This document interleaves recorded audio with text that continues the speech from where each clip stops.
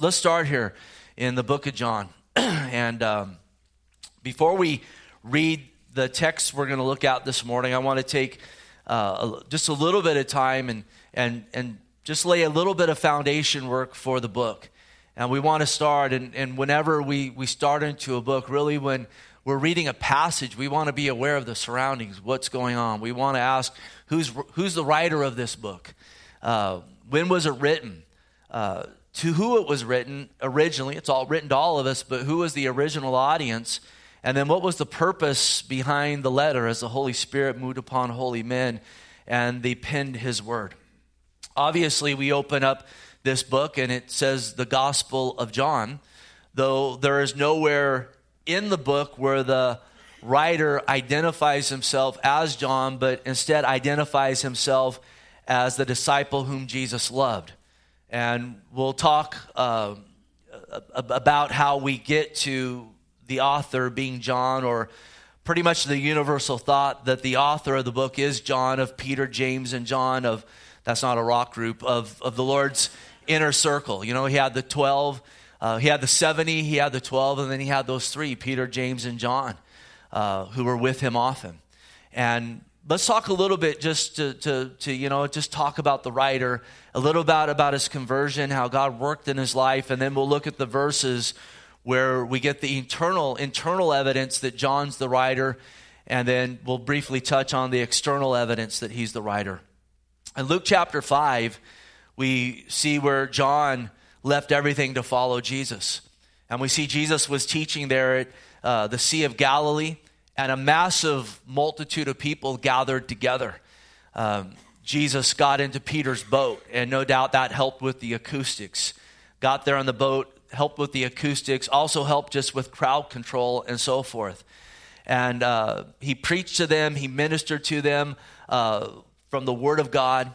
And at the end of that teaching, he told Simon Peter to launch out and to cast his nets. And Peter says, Lord, we've fished all night and we haven't caught anything. And he says, well, just do it. And so Peter obeyed. They went and they cast out the nets, and there was so much fish they had to call others to come get the fish in the boat. And when the fish got in the boat almost sank. So that was quite a haul of fish. And at this point, when the boat began to sink, in Luke 5:8, it says, when Simon Peter saw it, he fell down at Jesus' knees, saying, depart from me, for I am a sinful man, O Lord. And through the teaching of God's word, and then through the miracle of God's hand, Simon Peter recognized his sin, and he recognized Jesus' lordship. Depart from me, I am a sinful man. James and John were there as well. And in verse 10 it says, and so also were James and John, the sons of Zebedee, who were partners with Simon. And Jesus said to Simon, do not be afraid, from now on you will catch men. And so the Lord told them, from now you're catching fish, but you're going to become fishers of men, the souls of men. So when they had brought their boats to the land, they forsook all and followed him. Speaking of Peter, James, and John. And that was his conversion, hearing the word of God, seeing a miracle at the hand of God, recognizing their sin, leaving all to follow after the Lord Jesus Christ. And listen, as followers of Christ today, the Lord has called us to forsake all and follow him. Now in that, he gives us good gifts. And that's not a charge to say I got to leave my job and follow, unless he says leave your job and follow, and he'll provide for you in another context how he desires to. What it is a call to put the Lord first, to say Jesus is first in my life. I want to honor God. I follow him first and foremost, and then he's going to direct my steps to where he wants me and what he has for me, and absolutely how he wants to minister to me and through me. And it's wonderful in John's life, as he forsook all to follow the Lord did a phenomenal work in his life. Because as we begin to look at his life, we see that James and John, his brother, they had a nickname. In Mark 3:17, it says, James, the son of Zebedee, and John, the brother of James, to whom he gave the name Boanerges, that is, sons of thunder. These guys' nickname were sons of thunder. And that indicated that they were thunderous men. These were salty fishermen.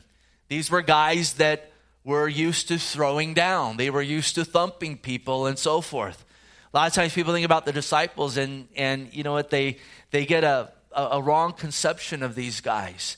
Again, these were rough, rugged individuals. They were really rejects from the Pharisees, whom the Lord found as he went upon the podunk countryside of Galilee, and the Lord grabbed hold of their hearts, and they had a call on them to come follow the Lord.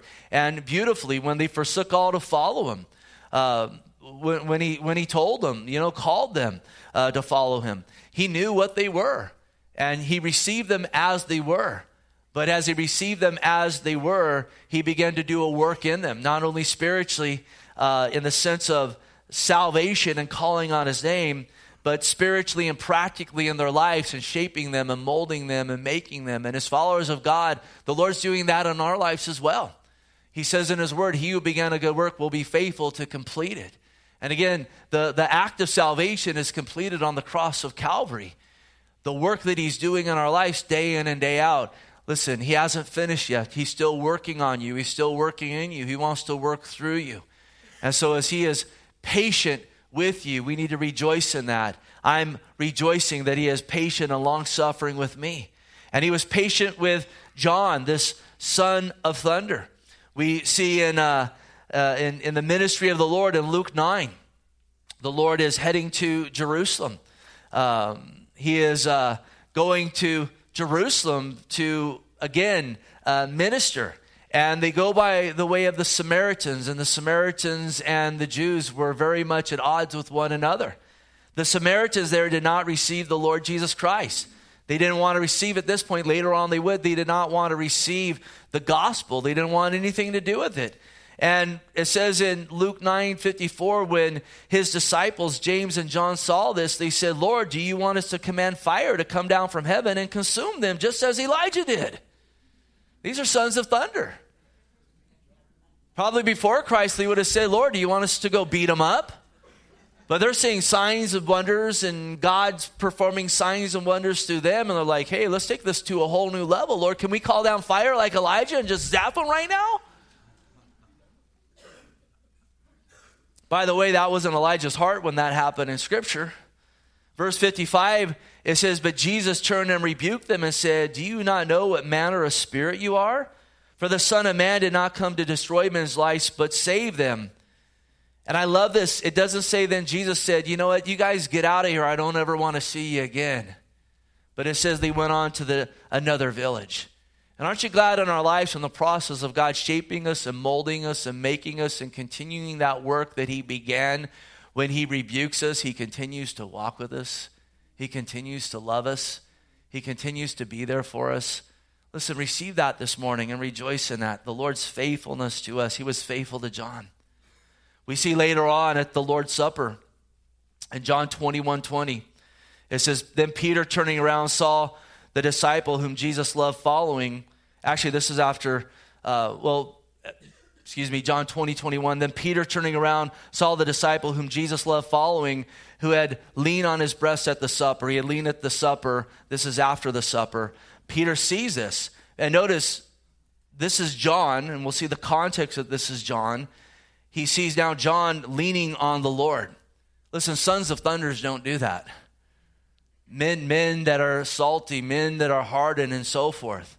They have a hard time, at times even shaking someone's hand. A hard time giving a hug, hard time saying I love you, hard time even saying, hearing someone tell them I love you. That's where John was, yet God had done a phenomenal work in his life. And we see him now at the Lord's Supper. He was leaning on the Lord's breast, not in a carnal sense at all, but in a sense of, you are my Lord, I love you, and I understand you want to embrace me, and I'm not ashamed, I'm going to receive that. And if you go read John's epistles, and we'll see in this gospel that John later on became known as the disciple of love, from a son of thunder to the disciple of love. And I think this is a wonderful message for our world today, because we are living in a world that greatly lacks empathy, and it greatly lacks natural affection in the sense of being able to love others. We're living in a culture that has become kind of a petri dish for sociopaths and individuals that just lacking the ability to be able to love. And listen, I can identify with that. I can identify growing up as a son of thunder. Can anyone else identify that in this room? A son of thunder, being taught to fight, being taught to harden your heart, being taught to, kick and so forth and trample. And I praise God. I praise God for his faithfulness to us in all of our sin, no matter what it is. If you can identify with this or whatever it is, his patience with us and so forth. And this is a wonderful message for our world today because, again, you see this just growing epidemic of this in the world around us where people can't love. They don't know how to love. And boy, I feel so much for the generation coming up. They say that the average age that kids get exposed to pornography now is about 8 or 9 years old. That does something to your ability to be able to love, to be able to function. It's abnormal. And there is a generation of sociopaths being raised. And yet the answer for them is the Lord Jesus Christ. The Lord Jesus Christ. Be praying for our youth. Be praying for those around you, those people around you that don't even be able to seem like they can function and so forth. Do you know anyone like that in your life? You're like, well, that's me. I just look in the mirror, right? But all things are possible in the Lord Jesus Christ. And you need to know that our Lord didn't come just to die on the cross to save us. He died on the cross to do a work in our lives to begin to change us even here on earth. That's who our God is. And he did that in John. Now you skip down a few more verses in John 21. And in verse 24 it says, this is the disciple who testifies of these things. And if you read it in the context, it's the disciple who would lean on the breast of the Lord at the Lord's Supper. That's the disciple who testifies of these things in the book of John. It says, and who wrote these things. And we know that this testimony is true. And then verse 25 is another internal evidence of who the writer is. It says, and there are also many other things that Jesus did, which if they were written one by one, I suppose that even the world itself could not contain the books that would be written. Amen. And that's just a phenomenal testimony that all the books in the world couldn't contain all that he did. Now, again, the disciple whom the Lord loved. That phrase is used 5 times in this book. In that, again, we got to go back and practically look at this. Those whom the Lord spent the most time with. He had the 70, he had the 12, and then he had the 3. And it's pretty much universally agreed, again, that 3 had a special place in the Lord's life. It doesn't mean that the Lord has favorites. It doesn't mean, I'm not on that inner circle. The Lord doesn't have favorites, but here on earth, listen, there were some that he was closer with. There were some that he invested more in practically. There were some that from man's perspective, they would say he loves them more and that he spends more time with them. And that was Peter, James, and John, the 3 we saw at that conversion there at the Sea of Galilee. Well, again, in that we know that Peter's not the writer because Peter's talking about one of the other 2 whom the Lord loved. We know that the book was written after 70 AD. We know that it was the last gospel that was written. And we know that James was one of the first martyrs in the church. He was long gone by the time this was written. And so it's from there. It's from the epistles that we do know John wrote that center around the love of God. 1 John is all about the love of God and us loving God and loving one another. We see again from the eternal evidence, he is one of those 3 whom the Lord loved. It couldn't be Peter. It couldn't be James. It must be John. That's the internal evidence. And then the external evidence of who the writer is if you go back and you read the writings of the early church fathers, starting from the end of the 1st century into the 2nd and 3rd, one after another, they all give credit to John as being the author of the book. And there's connections between John and those that he mentored and to these men. It's very, very close, just as, a grandfather to a father to a son. And so externally, time and time again, yes, John wrote that gospel. It's John's gospel. Already touched on the time period after 70 AD, after the fall of Jerusalem. Most believe that John was probably in his mid-80s to early 90s. So listen, the Lord's not done with you until you take your last breath. They believe that he was pastoring the church of Ephesus, most likely at the time. Now, the next thing we want to ask is, who is the audience? And again, we know that all of God's word is written for all of mankind. It's written for whoever will call on the name of the Lord. Yet each book does have an original specific audience, and we want to know that because that will help us study the book. It will help us to study the book in context. It's just as if someone wrote a letter with universal truth, but they wrote it to a specific person. That would help us understand what's being said by the writer, knowing who they were specifically writing to, even if it's a letter for everybody to read. And that's the case with the Word of God as well. Who was this originally written to? We want to always ask that question. They say that Matthew was written to the Jews because Matthew put the emphasis on Jesus' fulfillment of Old Testament prophecies. They say Mark, the Gospel of Mark, was written to the Romans, and it has that fast-paced nature to it to get their attention, to show that Jesus didn't just come for the Jews, but for the Gentiles. They say Luke was written primarily or initially for the Greeks, to show Jesus was the Son of Man. And John, his gospel, was written to the Jews and the Gentiles to show Jesus is the Son of God. So in that, we move to the purpose of the letter. And indeed, the purpose of the letter just is vast and broad and goes beyond even our, list that we could put together. But you see reoccurring, themes and emphasis in the book. And absolutely, this is a gospel that emphasizes, again, that Jesus is the Son of God. It emphasizes his humanity.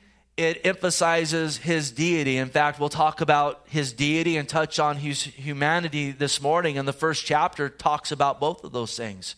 And John addresses those things in the gospel here and in his epistles, because Jesus' deity and humanity came under attack right from the beginning, and they're still under attack to this day.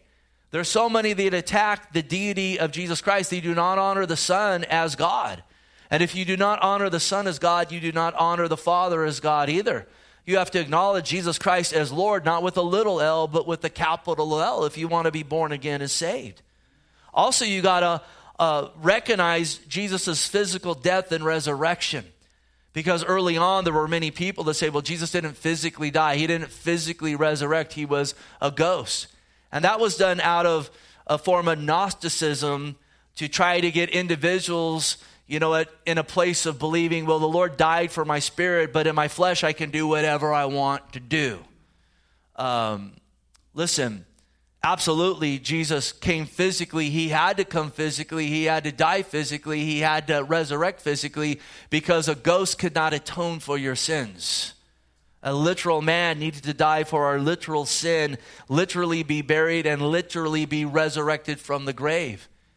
And when individuals teach that he didn't come in the flesh, the Bible says it's a spirit of Antichrist. It's another Christ.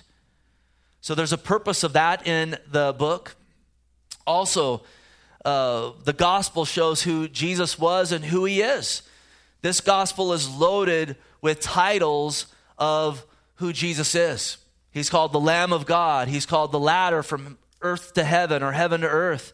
He's called the light of the world, the bread of life, the way, the truth, the life, the great I am, and so much more. And chapter after chapter, we're going to see who Jesus is, his titles and so forth. And those aren't just titles. They're not nicknames.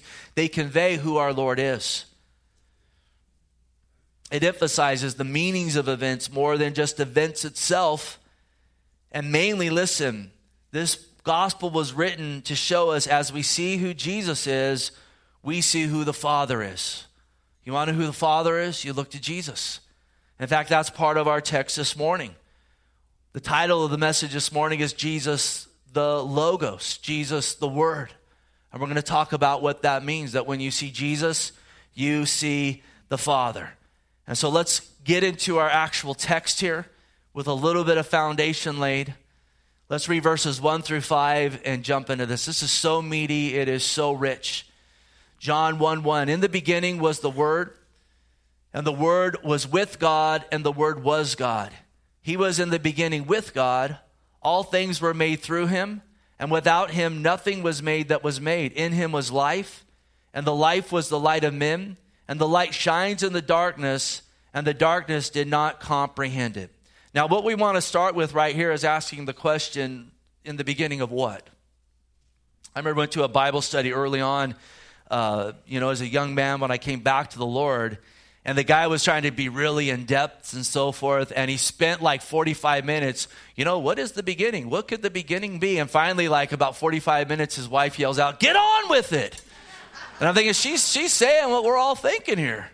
This is a real easy, actually, there's real easy answers to this. In the beginning of what? I think the first question that most people would ask, when it says in the beginning was the Word, and the Word was with God, and the Word was God, is this talking about the beginning of God? And they'd ask, does God have a beginning? And this is a mind blower right here. God has no beginning, and God has no ending. God dwells outside of time and space. Have you ever just sat back and thought about that? I mean, just sat back and contemplated that. He has no beginning. And you start going back in history. We know time and space. He exists outside of time and space. How could he have no beginning? How could he have no ending? We know our beginning. We're headed towards our ending in this dispensation, heading to glory and into everlasting life with the Lord Jesus Christ. But no beginning.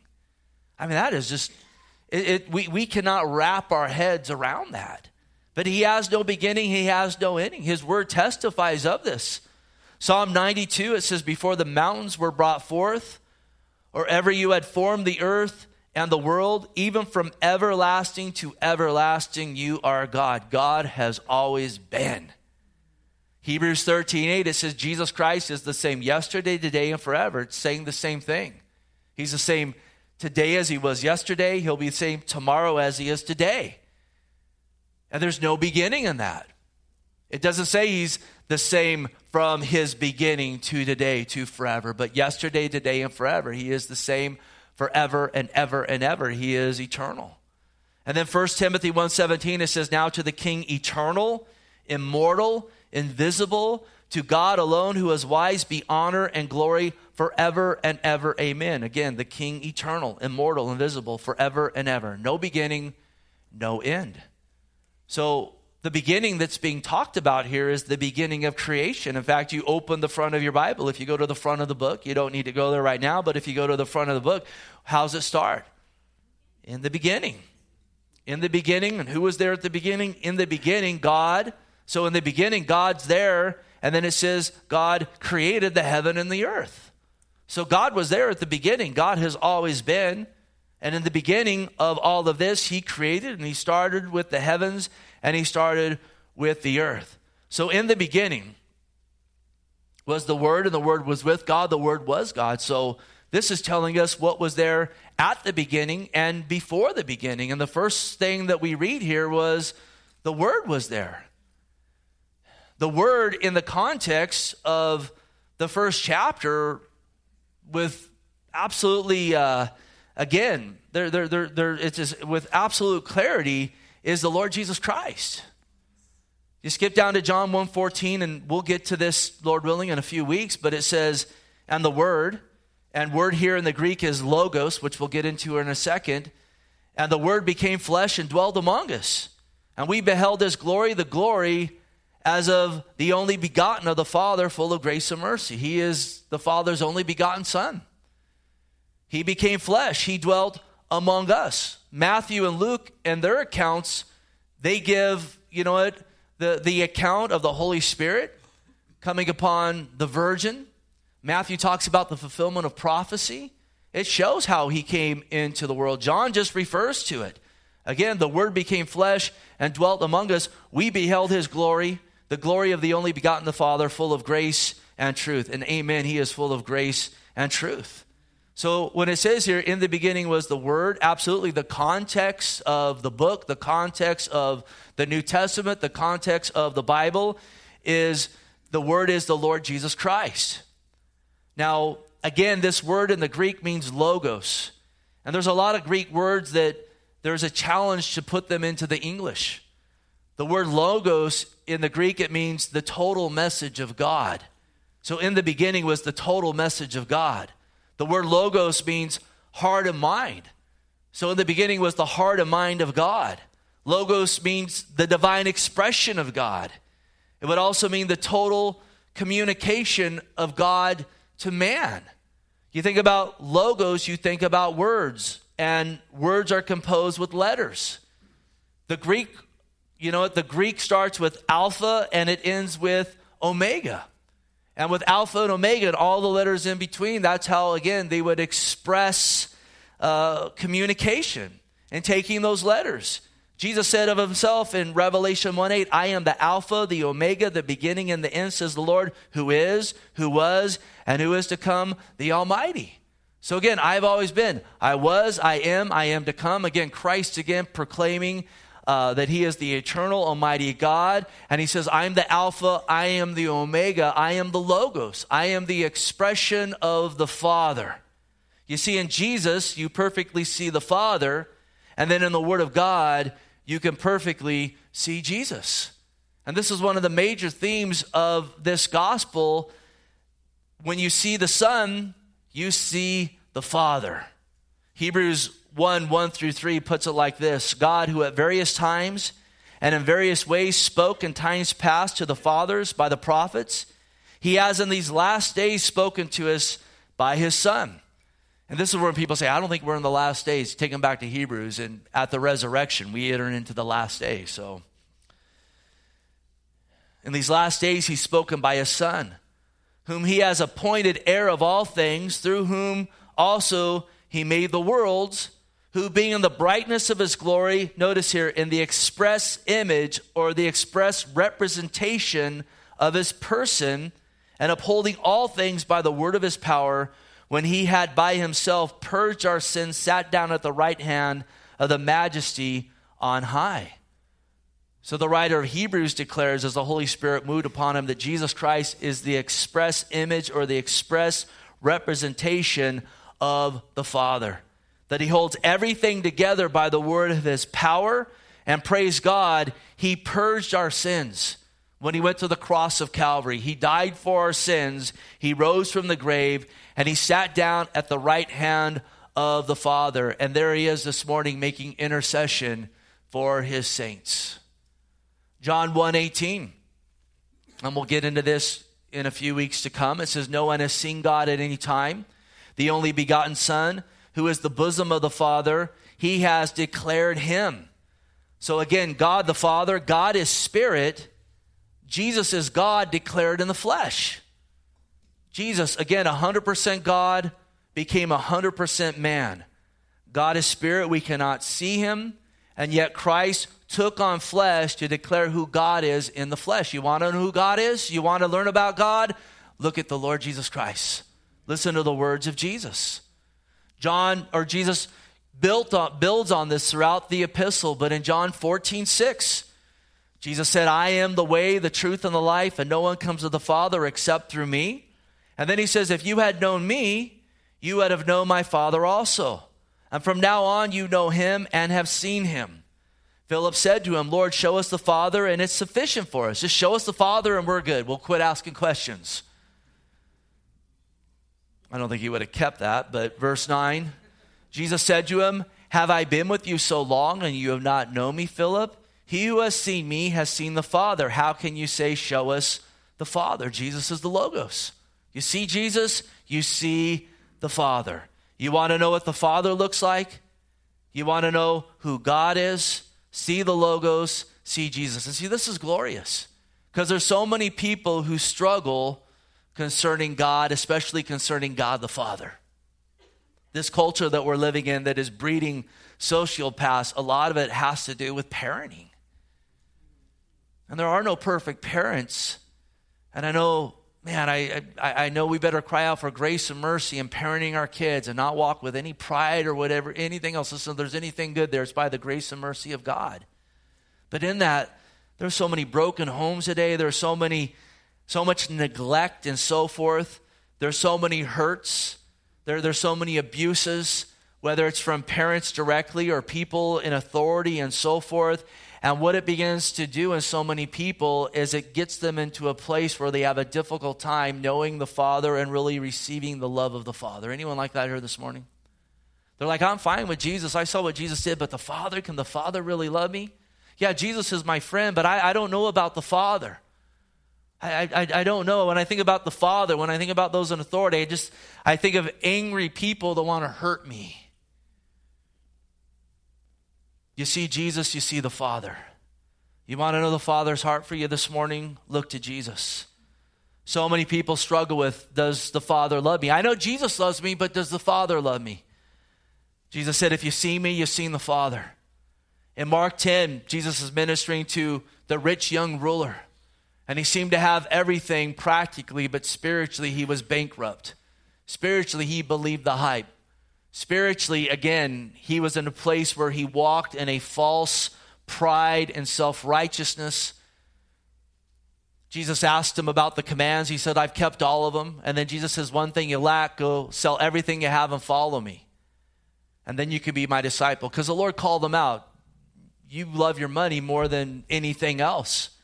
And while the Lord is saying this to him, it says in Mark 10:21, then Jesus, looking at him, loved him. He loved him as he looked at him. He loved this man who worshiped money, who worshiped stuff, who worshiped the money and stuff that God had given to him. The Lord even knew at that point he was going to turn and walk away from the Lord Jesus Christ disappointed.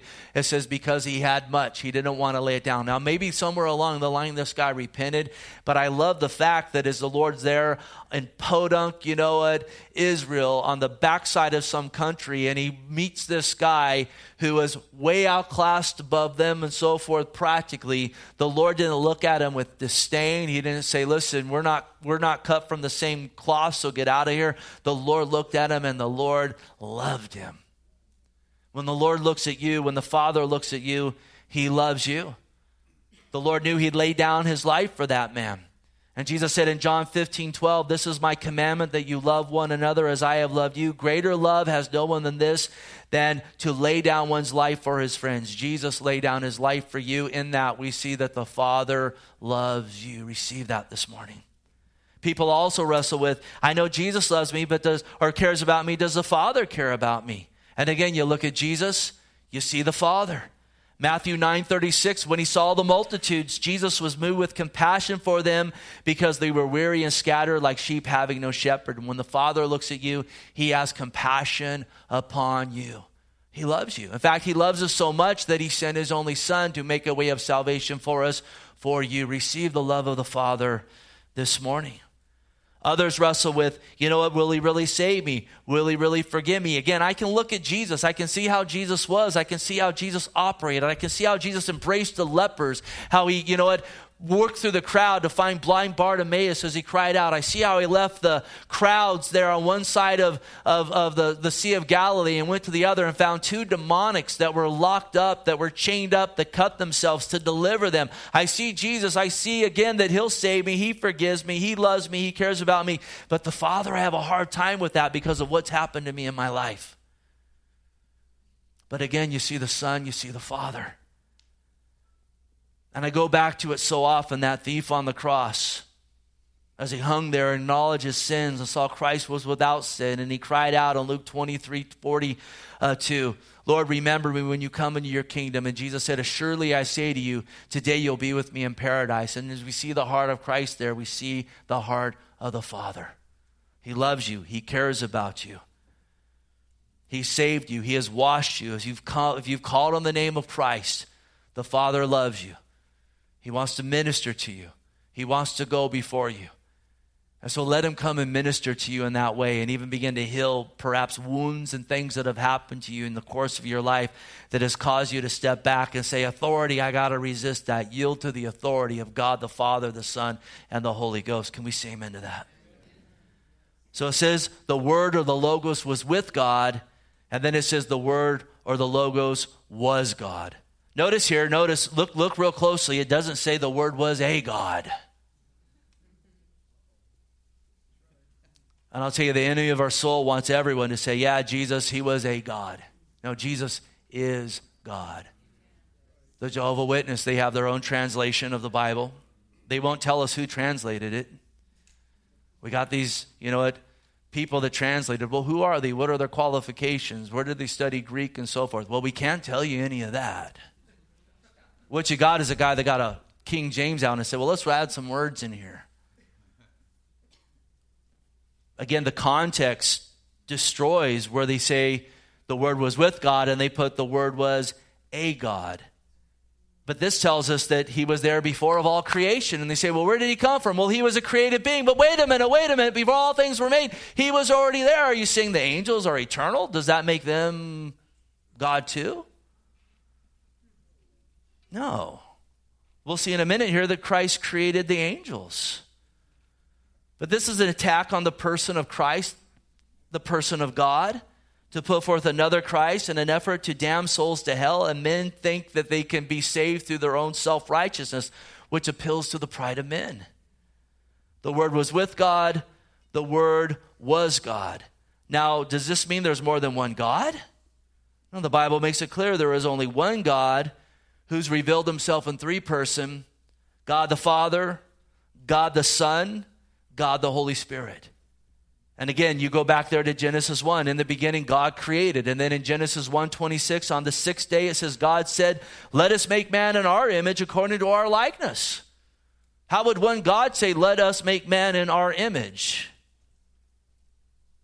Well, Malachi 2:10, have we not all one Father? Has not one God created us?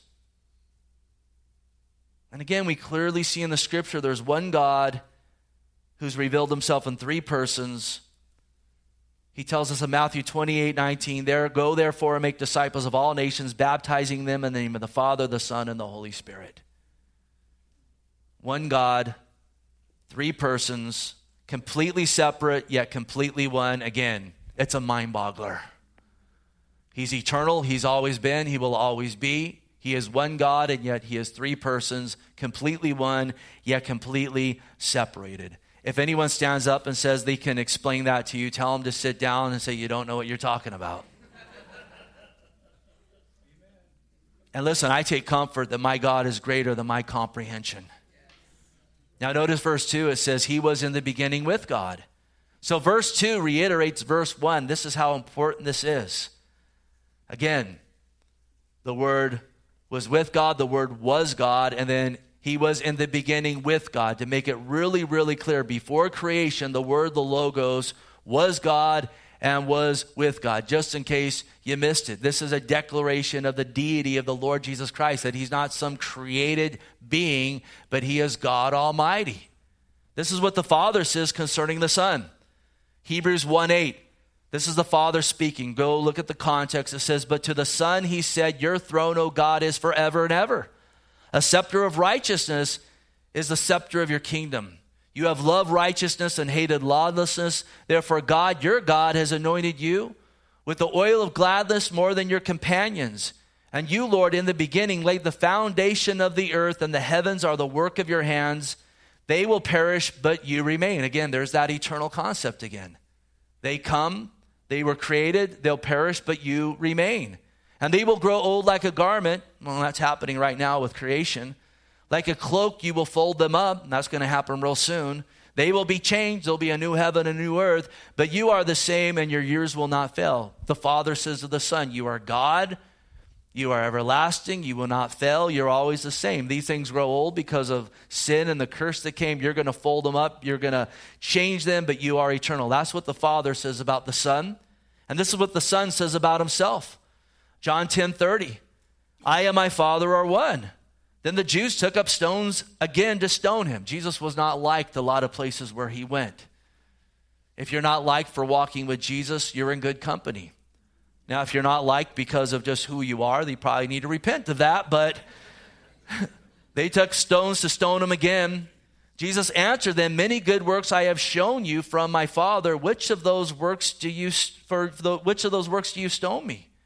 And the Jews answered him, saying, for good works we do not stone you, but for blasphemy, because you, being a man, make yourself God. They got it. They understood it. When he said, I and the Father are one, listen, if you're one with God, in this sense that the Lord is putting it out there, you're God. They were the theologians in Jesus Christ's day, and they said, no, we're going to kill you because you're a man making yourself out to be God, even though the scriptures said that God would be with us. It was prophesied. Emmanuel, God with us, right? A virgin will give birth to a child. His name will be Emmanuel, God with us. But they wanted to be God, so they rejected. Verse 3, all things were made through him, and without him nothing was made that was made.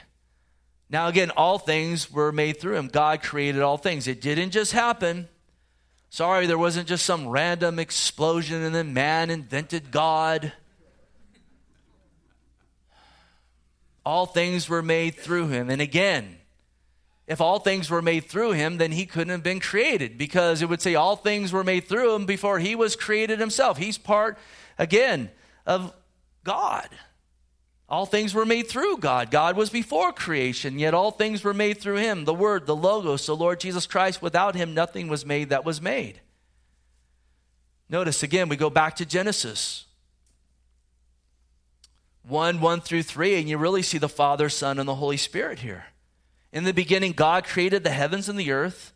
The earth was without form and void.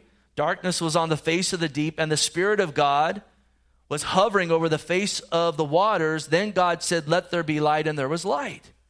And what do you see here? You see God the Father speaking.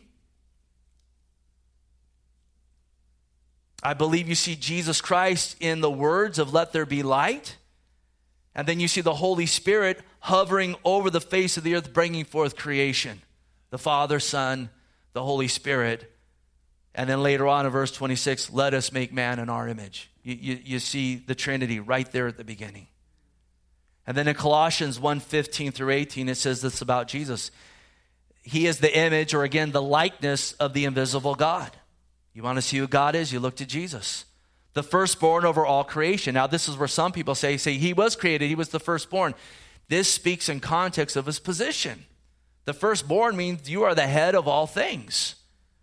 For by him all things were created that are in heaven and on earth, visible and invisible, whether thrones or dominions or principalities or powers. So this tells us that Jesus created all powers and principalities, that he's the head of all these things, of all the angelic. The Lord is over all of them. He created all of them. All things were created through him and for him. He is before all things, and in him all things consist. He is the head of the body of the church, who is the beginning, the firstborn from the dead, that in all things he may have preeminence. And again, he is the first fruits of the resurrection. In Christ we will be resurrected at the rapture of the church, and it will be a glorious day. Now quickly here as well, it says all things were made through him, and without him nothing was made that was made. Very interesting, was made in the Greek is perfect tense. It means a completed act. And this is where you have, I'll say it, theological dimwits in pulpits and places and writing papers saying, well, you know what, these fellows have come up with this theory of evolution and we need to accommodate it by the Bible. They don't know the scriptures. God created the earth in 6 days. And John 1:3 says he created it as a completed act. He created it in a perfect tense. And see, real science proves that creation could only work that way. Because if we go out into the parking lot right now and pull the spark plug wires out of your car and take out the gas and remove the battery, guess what? It ain't starting up. An eyeball can't just, evolve because of all the moving parts for it to work. That thing had to be complete in the beginning. Things had to be created with age. They had to be created to work from the beginning. Otherwise, it would not work from the beginning. He created a completed act. He did it in wisdom. He did it in order. He did it with age. He did it in 6 literal days. In the creation account, it says there was evening and morning, and this was the first day. That's a 24-hour period of time. He rested on the Sabbath. Well, listen, when the Jews celebrated the Sabbath, it was a 24-hour period of time. We see the new heaven and new earth that will come. It doesn't say, and we'll wait around for billions of years, then we'll finally be able to enter in. It doesn't say that, does it? It says the old will be burned and the new will come. And this is massively important because, listen, if it was not made as a completed act, if it was not made intact, if there were billions of years that led up to the 6th day in the creation of man, then that means things were dying, animals were dying. As some of these guys even say, there were men that they finally evolved to be Adam and Eve. They were all dying, and they were dying before man and sin. That puts death on God. And notice what the next verse says. It says, in him was life, and life was the light of men, and light shines in the darkness, and the darkness did not comprehend it. Christ is the giver of life. Death came when man sinned. God said, if you eat of that tree, the day you eat of it, you're going to die. Physical death will set in. There will be a separation from me as holy God. You will be sinful man. There will be a chasm between us. And yet men wanting to accommodate God-hating men, because listen, the whole theory of evolution comes out of men wanting to ease the conscience of the conviction of the Holy Spirit that they are sinners, they are not righteous, and they are under judgment. And it's utter nonsense. Utter nonsense. It's absurd. It is utter foolishness. Without him, nothing was made that was made. Verse 4, in him was life, and life was the light of men. And life is another key theme in this gospel. It's used 36 times. And if you want life, you want to get a life, then get Jesus. You want eternal life, you need to come to Christ. It's found nowhere else. Jesus is the life who breathed light or life into man. He formed man out of dust, and he breathed life. Genesis 2:7, and the Lord God formed man out of the dust of the ground and breathed into his nostrils the breath of life, and man became a living being. Again, made without sin, but made with the free will. Formed him. That's some good sculpting skills, is it not?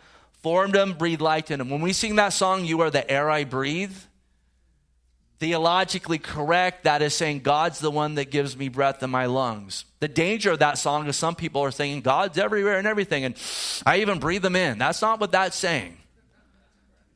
Let's just get that clear, because I like that song, but part of me also cringes a bit when we sing it, because I think if someone's not theologically sound, they can make this to be something that it's not. At least I hope that's not I hope the intention of the writer was, from a theologically sound angle. It's not always the case today. Job 33:4, the Spirit of God has made me, and the breath of the Almighty gives me life. He gives us life. Acts 17:24, God who made the world and everything in it, since he is the Lord of heaven and earth, does not dwell in temples made with hands, nor is he worshipped with the hands of men as though he needed anything, since he gives to all life, breath, and all things. So he gives us breath. He breathed life into us, and without that breath of life, we are still dust in the ground. So he was the life, and the life was the light of men, gave life to man. It doesn't mean men are God, but he is the giver of life. He brought forth light. You ever see, when someone dies, that light goes out, right? You don't see that light there. And notice verse 5, we're almost done here. And the light shines in the darkness, and the darkness did not comprehend it. This implies something happened, and something indeed happened. Again, God made man in his image and his likeness, formed him out of dust, breathed life into him, formed a wife out of his side, put him in a place of beauty, said, tend to the garden. You can eat of any tree in this garden, but the day you eat of the tree of the knowledge of good and evil, you are going to die. We know how the account goes. Satan comes along, questions God's word. Did God really say if you eat of it, you'll die? Again, God knows the day you eat of it, you'll be like him. You'll be like God. He villainizes God. Again, that attack on the Father right from the beginning, right?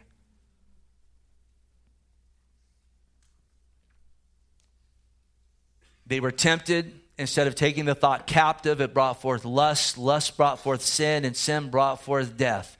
And because of that act, spiritual death set in. We are all subjected to physical death, and if you do not come to Jesus Christ, you will be subjected to the second death forever and ever in a place called hell.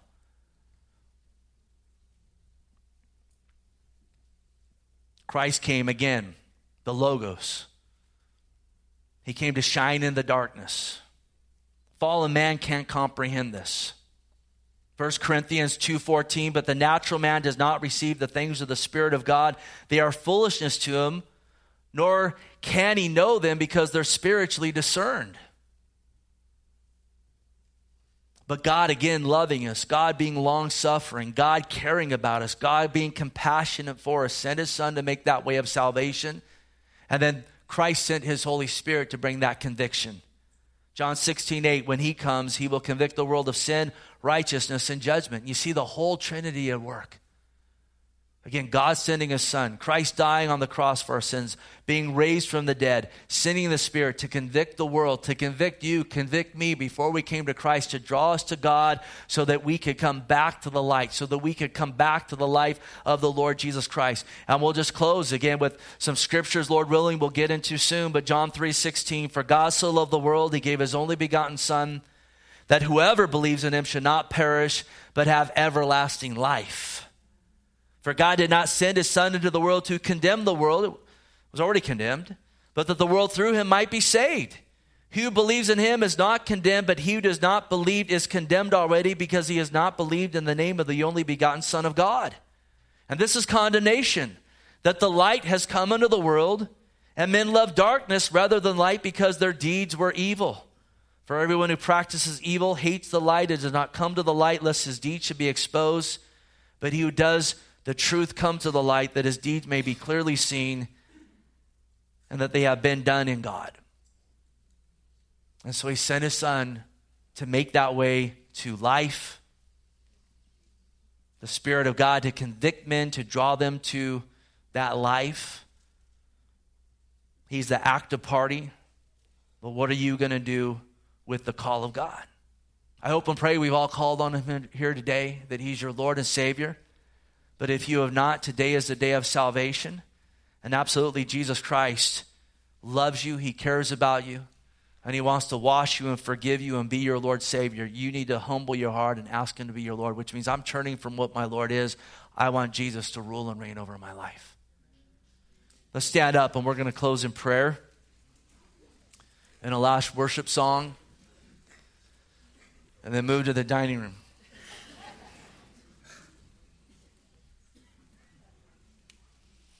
Heavenly Father, we bless you today. We thank you, Lord. We thank you for your word.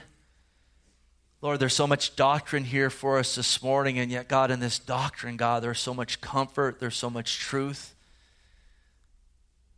I want to pray, God, that even through what we've looked at this morning, that we will leave here with a greater understanding of your love for us and with a greater love for you.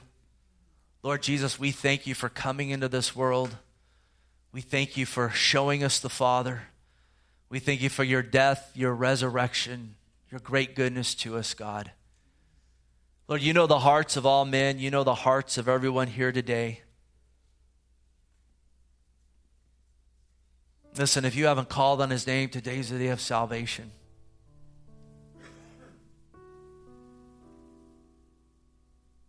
Maybe you're here and you're like, I don't know really where I am with these things. I think I know him, but do I know him? I want to know him.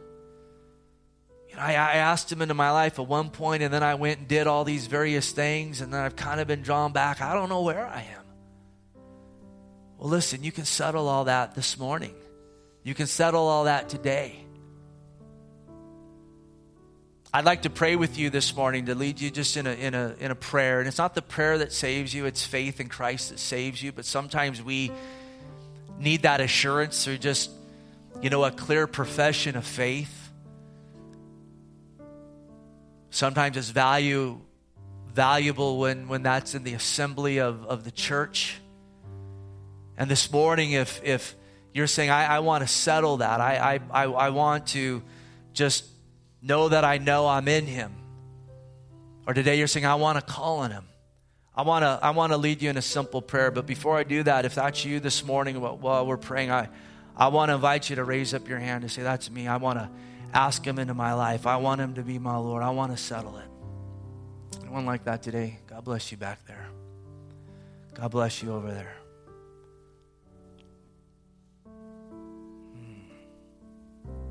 God bless you guys. I'm going to invite you guys that know the Lord just to pray with these this morning. Just, again, it's not a prayer that saves you. It's faith in Christ. But let's settle this morning, amen? Just repeat with me. Say, dear Lord Jesus, I know I'm a sinner. I know you're the Savior. Forgive me of my sin. Be my Lord, my God, my King. I believe you died on the cross for my sin, and you rose from the grave to give me life. I receive that today, and I thank you, Lord. Lord, bless all those that have prayed that prayer. Meet them where they are, and let us lift our voices to you right now in praise and worship. Let's worship God as we close here.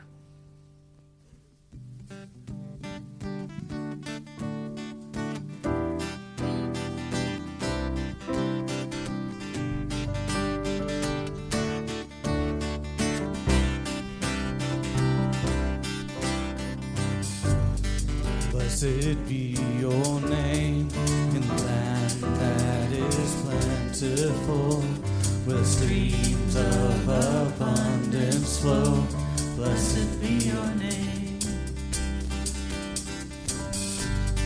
Blessed be your name when I'm found in the desert place, or walk through the wilderness. Blessed be your name. Every blessing you pour out, I'll turn back to praise. When the darkness closes in, Lord, still I will say, blessed be the name of the Lord. Blessed be your name. Blessed be the name of the Lord. Blessed be your glorious name.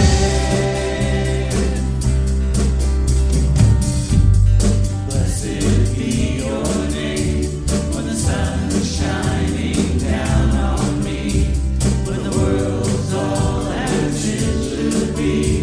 Blessed be your name. Blessed be your name on the road marked with suffering, 'cause there's pain in the offering. Blessed be your name. Every blessing you pour out, I'll turn back to praise. When the darkness closes in, Lord, still I will say, blessed be the name of the Lord. Blessed be your name. Blessed be the name of the Lord. Blessed be your glorious name. You give and take away. You give and take away. My heart will choose to say, blessed be your name. You give and take away. You give and take away. My heart will choose to say, blessed be your name. Blessed be the name of the Lord. Blessed be your name. Blessed be the name of the Lord. Blessed be your glorious name. Blessed be the name of the Lord. Blessed be your name. Blessed be the name of the Lord. Blessed be your glorious name. Every blessing you pour out, I'll turn back to praise.